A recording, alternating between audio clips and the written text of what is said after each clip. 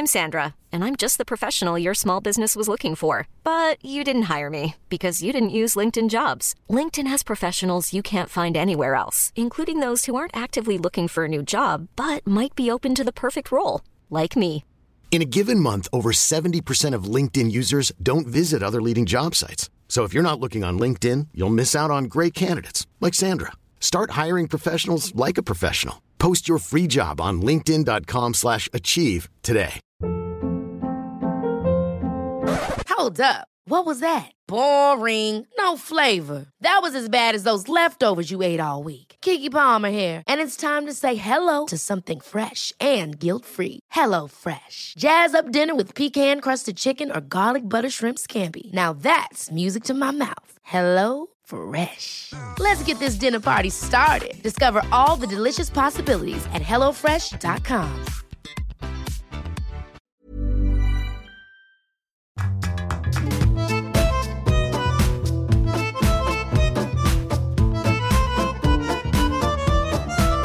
Hello, welcome along. It is Writer's Routine. This week we're chatting to Tim Adler.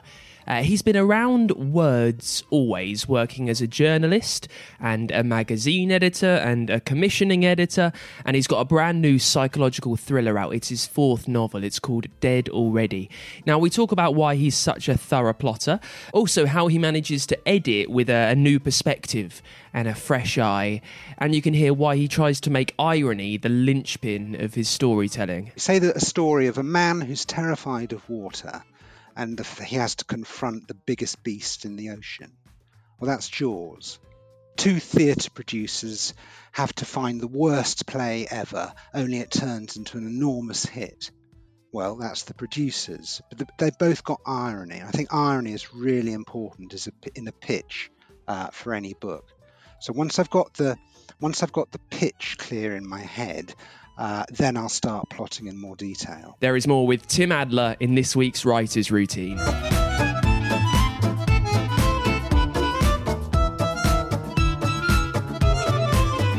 Yes, welcome along. It's Writer's Routine. My name's Dan Simpson. This is where we take a look inside the working day of some of the most successful authors.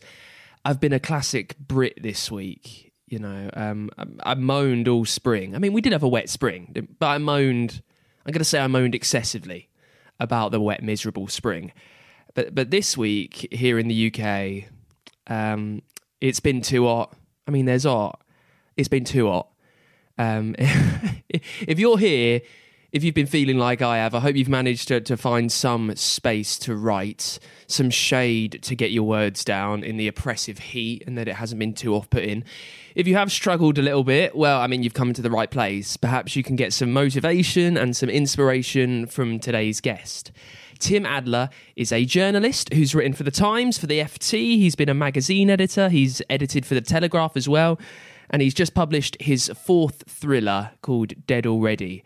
It's about an old East End gangster who's been haunted by the ghost of his daughter. So it's kind of a gangster story crossed with something from the more ghostly genre. It's a nice mix. Some interesting problems for Tim to solve there in his writing. And I mean, we discuss why for Tim writing is all about problem solving. Also, you can hear why he took on a writing course. Interest in that. Tim's been surrounded and working with words pretty much all of his life. But when he started to write novels, he went on a writing course, pretty much just because he loves being a student and he thinks that's really important for other authors. We talk about why he wants his characters to be out of time, and we start, as we always do, with what Tim Adler sees around him in the place where he sits down to write. The first thing I see is probably Coco the sleeping chihuahua, because I like to write in bed in the mornings. Like a lot of your listeners, I have to write around the edges of my life. You know, I'm a full-time journalist, so I have to squeeze in the writing when I wake up. It's about sort of 5:30 in the morning. I do about an hour and a half, you know, and then I have to get ready for the day. So that is my kind of, you know, sacred space to do the writing in. I work again, probably like a lot of your listeners, in a spare room. And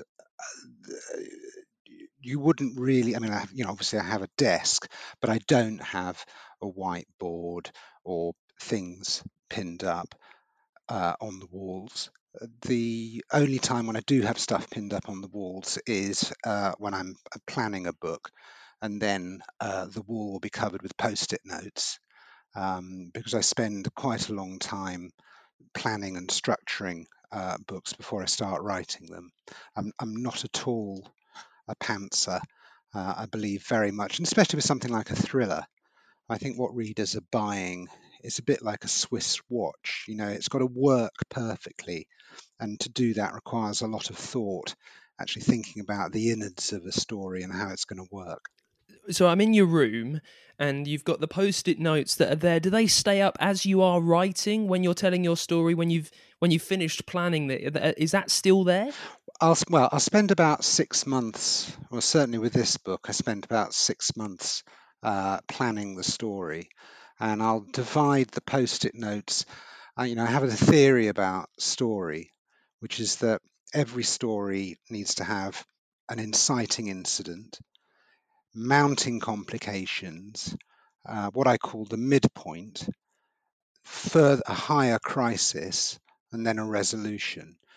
And so the post-it notes will be in a vertical line of 5 by the time I've finished, probably covering 50 or 60 chapters. And once I've put that all down into a Word document, that'll turn into a long synopsis of about 15 to 20 pages.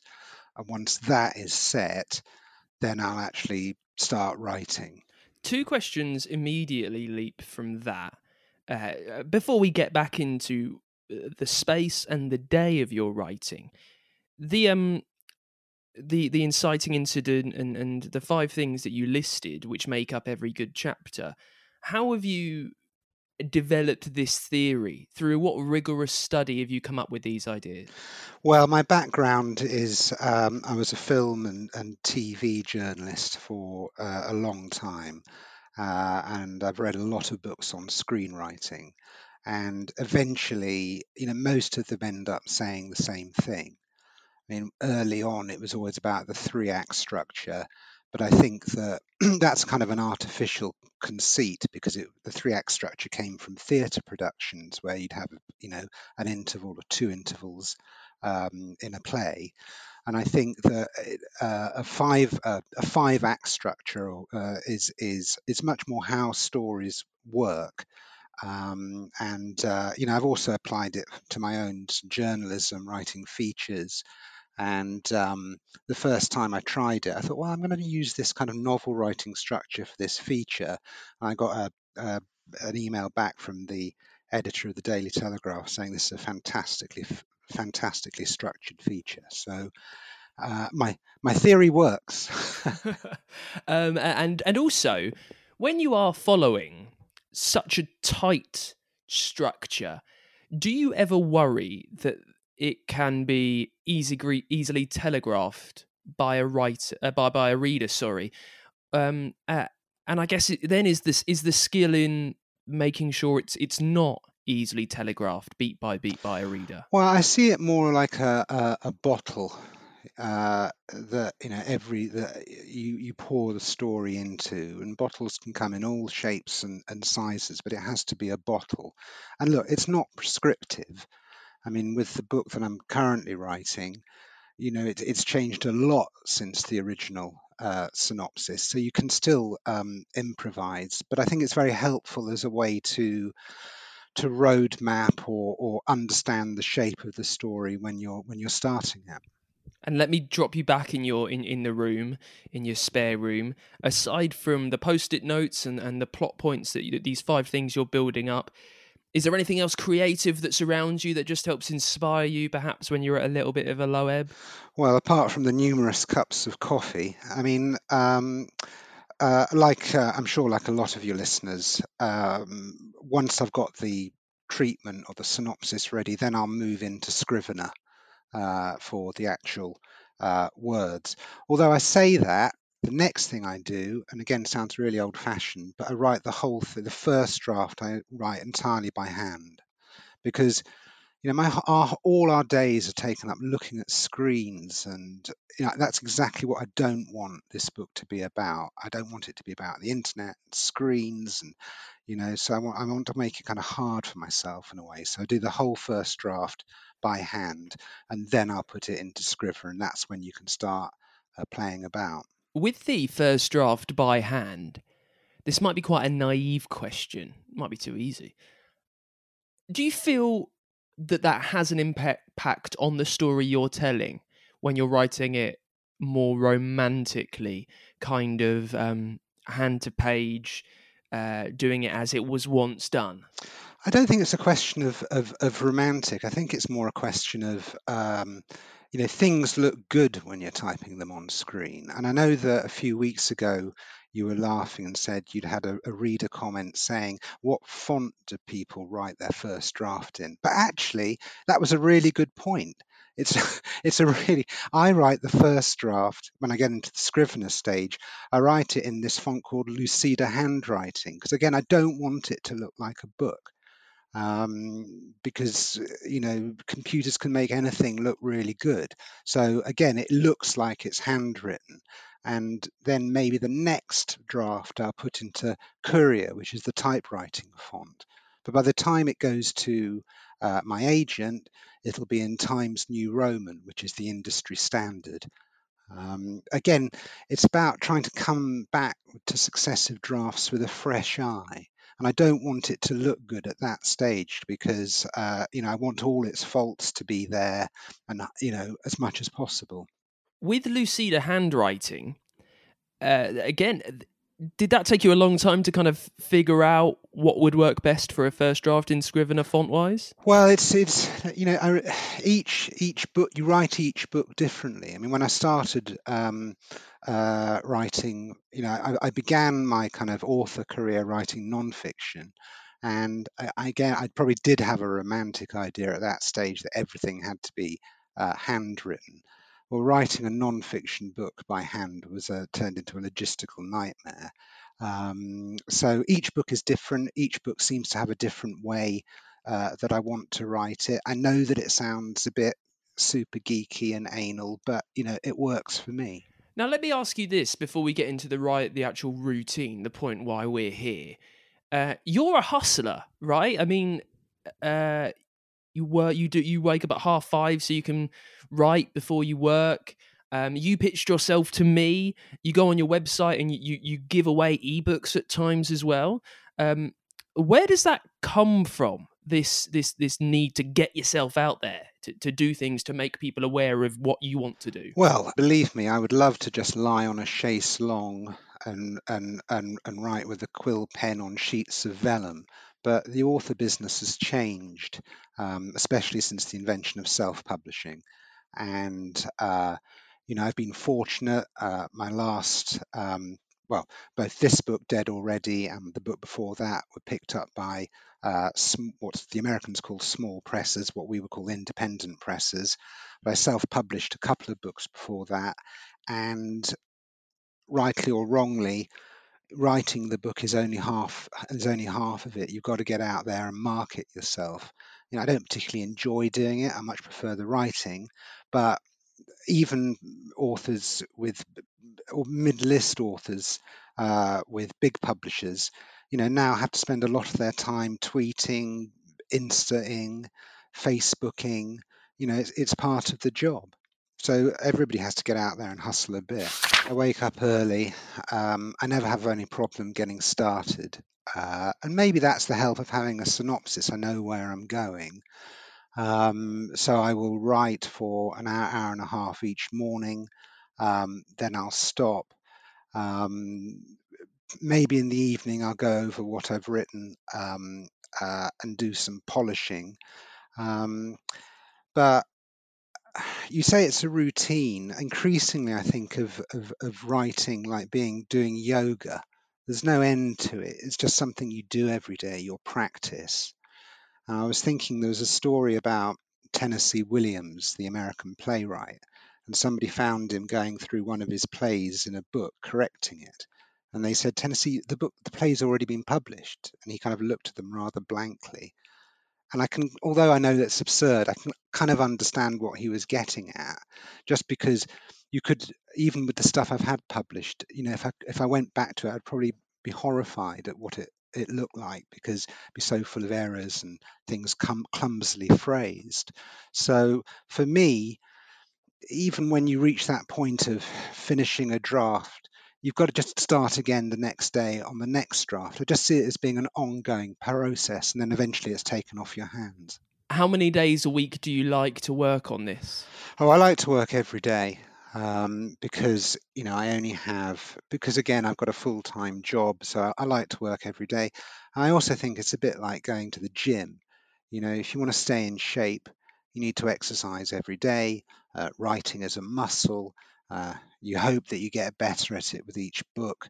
So it's important that you keep exercising, and develop that muscle. And you've got many things that you then do after you write. What constitutes a good day for you? What are you happy with when you get down in the evening, when you sleep? Well, I mean, one thing I don't concern myself about, especially at first draft stage, is word count. I know there are some writers out there, especially self-publishing writers, who bang out 2,000, 3,000 words a day. I couldn't go anywhere near that. I mean, if it's 150 words, 300 words, that's good for me. I mean, one thing that I do sometimes is just close my eyes, not even look at the keyboard, which I know sounds amazingly pretentious, but it's all about trying to put the reader inside a scene and make them feel and breathe it. And so for me, it's about the quality of concentration in the time that I can carve out doing that writing. It's kind of like meditation. If you're writing this early in the morning, then you've got to go off and do your day job, in which you are a journalist, and you surround yourself with words a lot. Is it not like having a busman's holiday for you? Why are you so dedicated to getting up and telling these stories when you are writing all the time anyway? Well, there's a huge difference between writing a thriller, and being a journo. Being a journo, it's about getting out there, finding out information, preferably stuff that people haven't told anybody else. It's about exclusivity. It's about disclosure. These are very different muscles than than being a novelist. I mean, I think being a novelist is more like a form of self-therapy. I think each book for me is about answering. Each book for me is about answering a problem, and that's the thing about life. The problem keeps changing. My first thrillers, Slow Bleed and Surrogate, were about missing children. And that's because at the time I was a single parent with two small children. And obviously, that was my deepest fear, that something bad was going to happen to my children. And in a funny way, kind of writing thrillers about missing children helped me kind of expunge my kind of deepest fears. And I think that if you're writing a good thriller, a good question to ask is, what's the thing you're most afraid of? Was that conscious, do you think? The idea to, as you say, expunge your deepest fears? Were you sat there thinking, right, what terrifies me? What do I want to explore? What do I want to make better for myself? Or did it just naturally, that's what your brain was playing with all by itself? Yeah, I mean, I think I was asking the question, what is the thing that I'm most frightened of? And when my kids were small, it was about something happening to them. And they've got older, so maybe the question in Dead Already, which is the book that's coming out this year, is, you know, how responsible is a parent for their child? So, the question has changed. Um, the book that I'm currently working on is about betrayal, and how long can one hold on to a sense of betrayal, even if the betrayal was in the past. So the question keeps changing, but I think it's a form of self-therapy. Oh, well, I think that actually being a journo and having the background of actually going out there and interviewing people is invaluable. I mean, I was kind of horrified on one of your Writers Room Team podcasts, when you're interviewing somebody who said, well, basically they just watch television, and if that's what they do on TV, it's okay by them.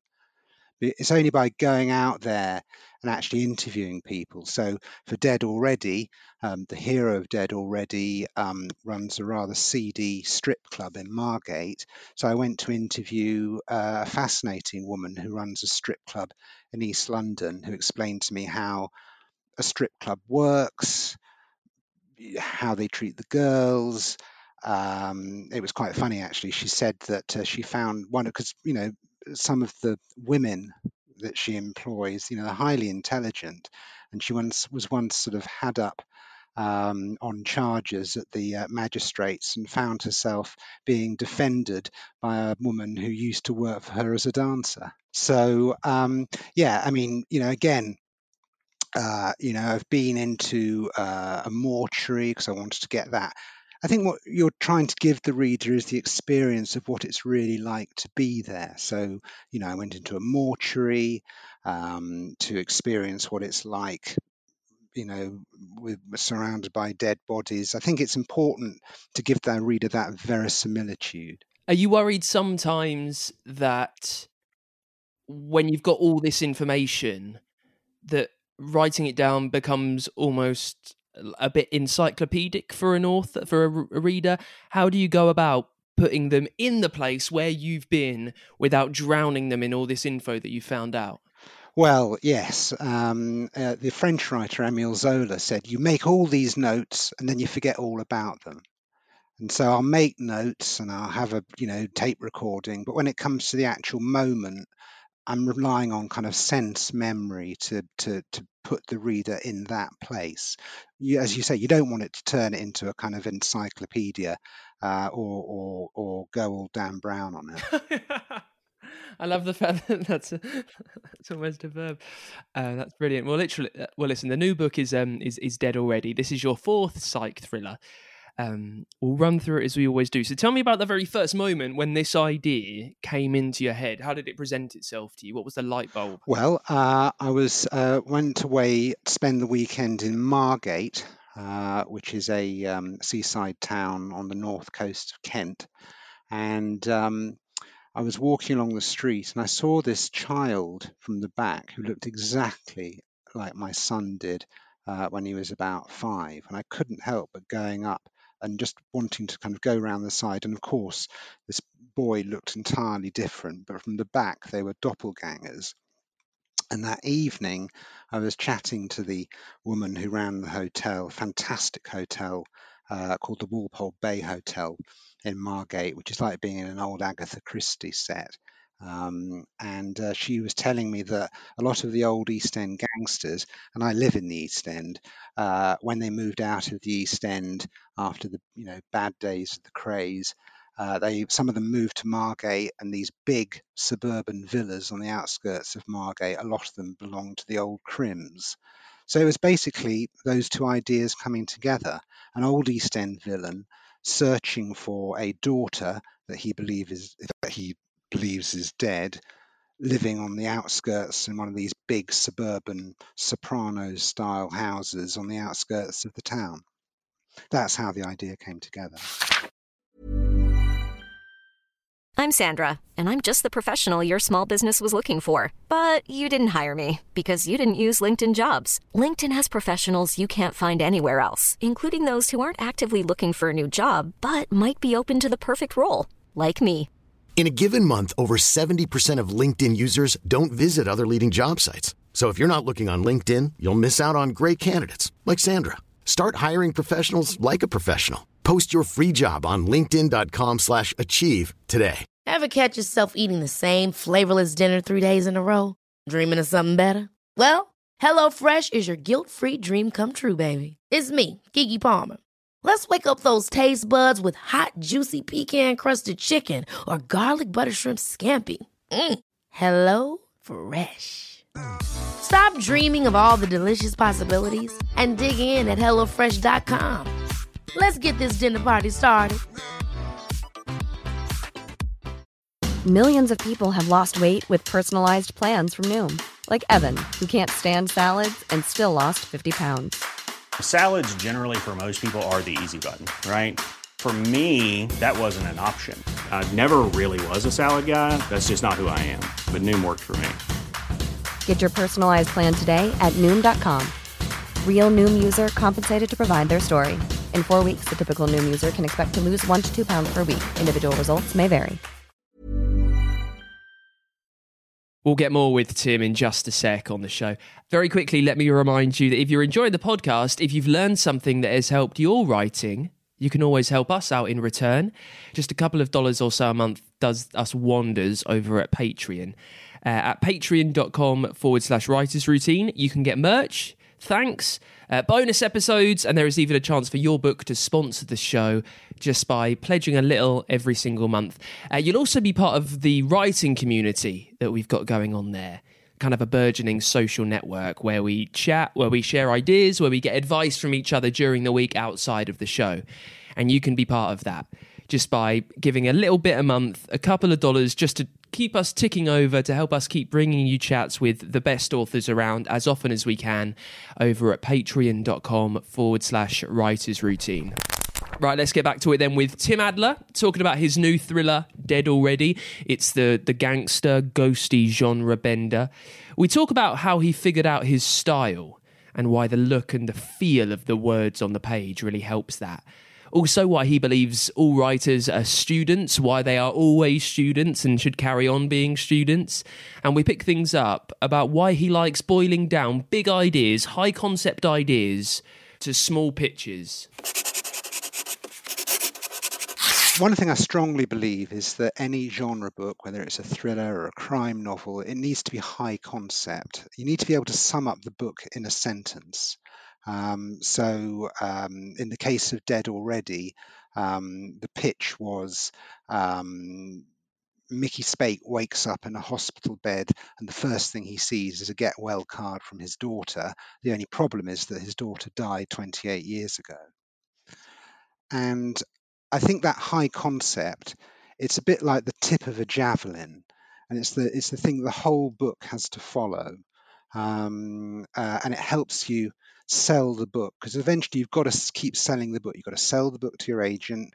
The agent has to sell the book to a publisher. The editor at the publishers has to sell the book to the acquisitions committee. So everybody's got to sell it all the way down the line. And if you can sum up the book in a pithy sentence, that's really helpful. And the other thing is that this high concept idea has to have what I call irony. So if you think of a story, say that a story of a man who's terrified of water and he has to confront the biggest beast in the ocean. Well, that's Jaws. Or two theatre producers have to find the worst play ever, only it turns into an enormous hit. Well, that's the producers. But they've both got irony. I think irony is really important in a pitch for any book. So once I've got the pitch clear in my head, then I'll start plotting in more detail. I guess, and sorry to tread over old ground here, I'm really keen on unpacking the way then that happens. So even before you've got the pitch, before you're thinking about selling it, before you have this irony, for Dead Already, where did that come from? You've been to Margate, you've seen this. What questions are you asking yourself that turn it into the pitch of man in hospital gets card from dead daughter? I suppose the next thing you have to think about, well, who is your character? And you start thinking about the character. And for Mickey, my hero, I wanted a character who was kind of out of time, in that really he was still living in the past. He was still living in the 70s when he was working as a bagman for an East End criminal gang. And he's obsessed by this past. And so I thought deeply about him. And about his life and what had happened to him before I started plotting it out. And then it's a question of putting up the post-it notes and rearranging them. And what if this happened? What if this happened? And for the first, when I was plotting the post-it notes, I just couldn't get the story to work. And the way that the book was originally structured was the first third was in the present day, the second third was in the past and the final third was back in the present day. But it just wasn't working. And I said to myself, this isn't working, Tim. You've got to do something about this. So I then went on a novel writing course organised by Curtis Brown, the literary agency. And that was a 6-month course. And I cannot recommend it highly enough. I mean, there were a lot of people I said there were about a dozen of us on the course. Some had a lot of experience as writers, some had no experience as writers, some of them were absolutely brilliant.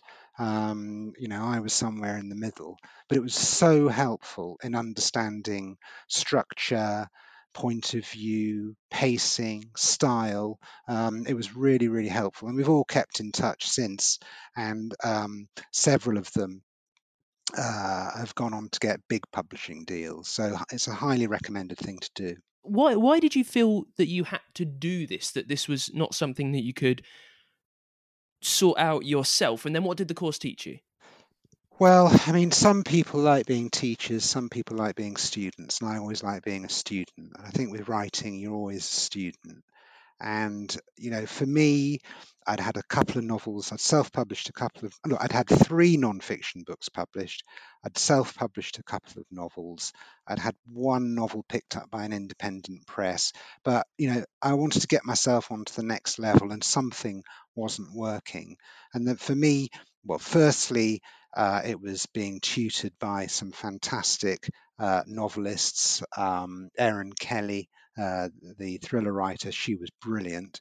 But also an opportunity to get feedback, and having that opportunity to have your work critiqued by other writers is immensely helpful. And even though the course ended a couple of years ago, it's something that we've kept on. We meet up once a month, we exchange manuscripts to get feedback. And now that we know each other a lot more, the feedback is brutal. 90,000 words of a novel is a long stretch to get inside someone's head. And, Mickey's background is that he's Jewish. His Jewish heritage plays a big part in his upbringing. He's had a lot of loss. So I was again, and I don't want to come across as pretentious, but I was trying to do something new with the East End gangster genre, which I didn't want to be, shut up, you fugging muppet. I wanted to try and take it onto a kind of deeper level and splice the East End gangster genre with a ghost story, and try and do something deeper with it. So I hope that I've done that. Let's get back to the synopsis. Talk me through what it looks like. What does it consist of? It's many pages. You've already told us. How thorough is it? If I read a sentence from your synopsis, what would it look like? Oh, the synopsis is pretty fleshed out, and it's in quite a lot of detail. There'll be snatches of dialogue. So it is all worked out in quite a lot of depth. It's a single Word document. I'll then split it up into chunks. I'll load those into Scrivener on the right hand panel, where it's the kind of index card, so I know what's going to be in each chapter. It's immensely helpful. But as I said, it's not a rule. I mean, the book that I'm working on now, it's changed hugely since the original synopsis. But frankly, I need all the help I can get, and this is a good way of making sure I don't have that panic of the blank page. I mean, how some of your authors manage to pants a novel is beyond me. I mean, I would just be terrified.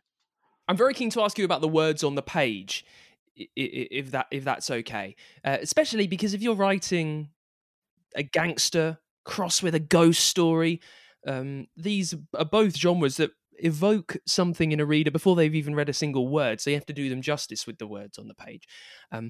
How much are you thinking through every single one that you're putting down? Oh, it's hugely important. I mean, that's the whole point of doing it. I mean, I don't believe that in the end readers remember characters. I don't think they even really remember plots, but what they remember is style. And that's the thing I'm really aiming at, is style.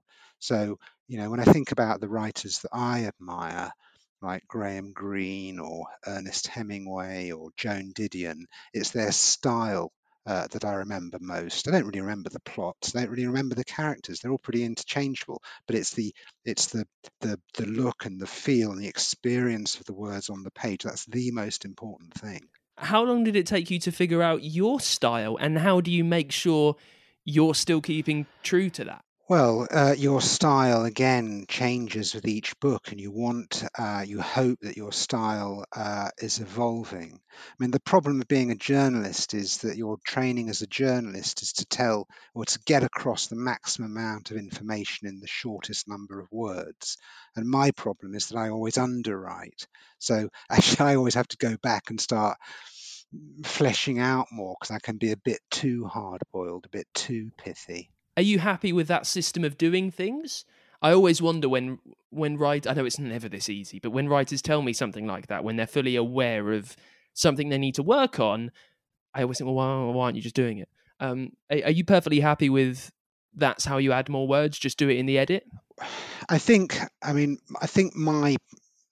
one of my faults as a writer is that I do tend to gallop at the hurdles a bit quick. And I'm always conscious of needing to slow down. I mean, did you ever see that film Whiplash with the teacher, and he goes, are you a rusher or a dragger, when he's teaching the drums? And I think I'm a bit of a rusher. So something I've always got to be mindful of when I'm writing is slowing down, staying in the moment.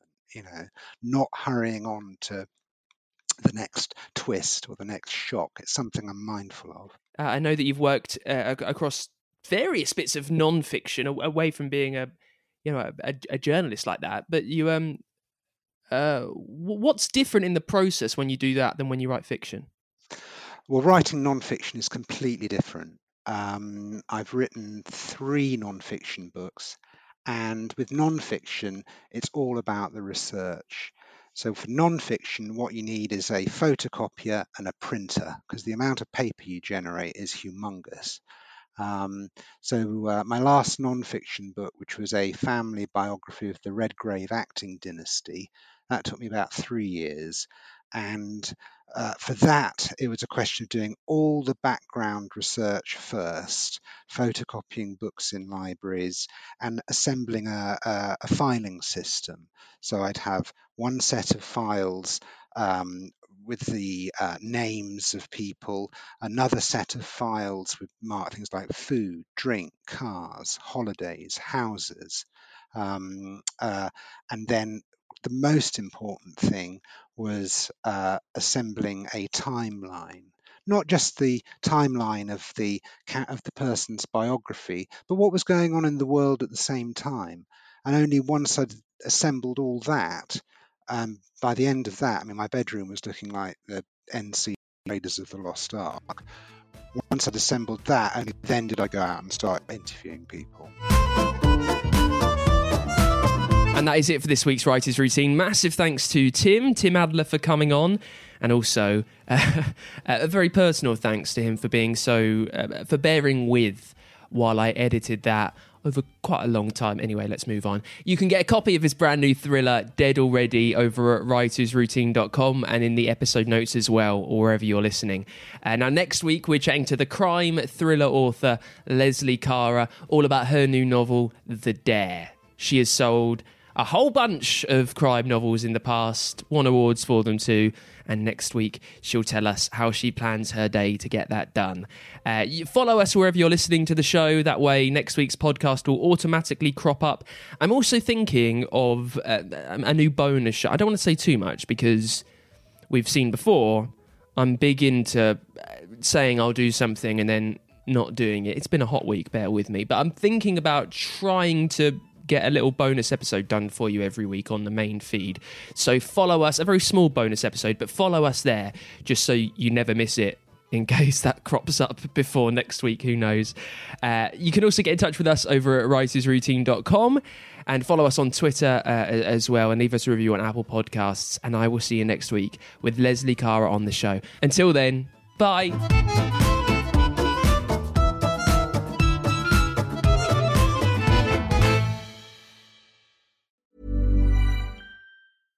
Step onto the legendary clay courts of Roland Garros, where the world's best players battle it out at the French Open for a chance to win a Grand Slam title. Tennis Channel Plus is your place to watch. Stream every court from your phone or smart TV live in HD. See the action unfold as legends fight for glory and new rivalries emerge. Daily live coverage begins Monday, May 20th, with match replays on demand so you never miss a moment. From the first serve to the final point, Roland Garros promises unforgettable moments and new chapters in tennis history.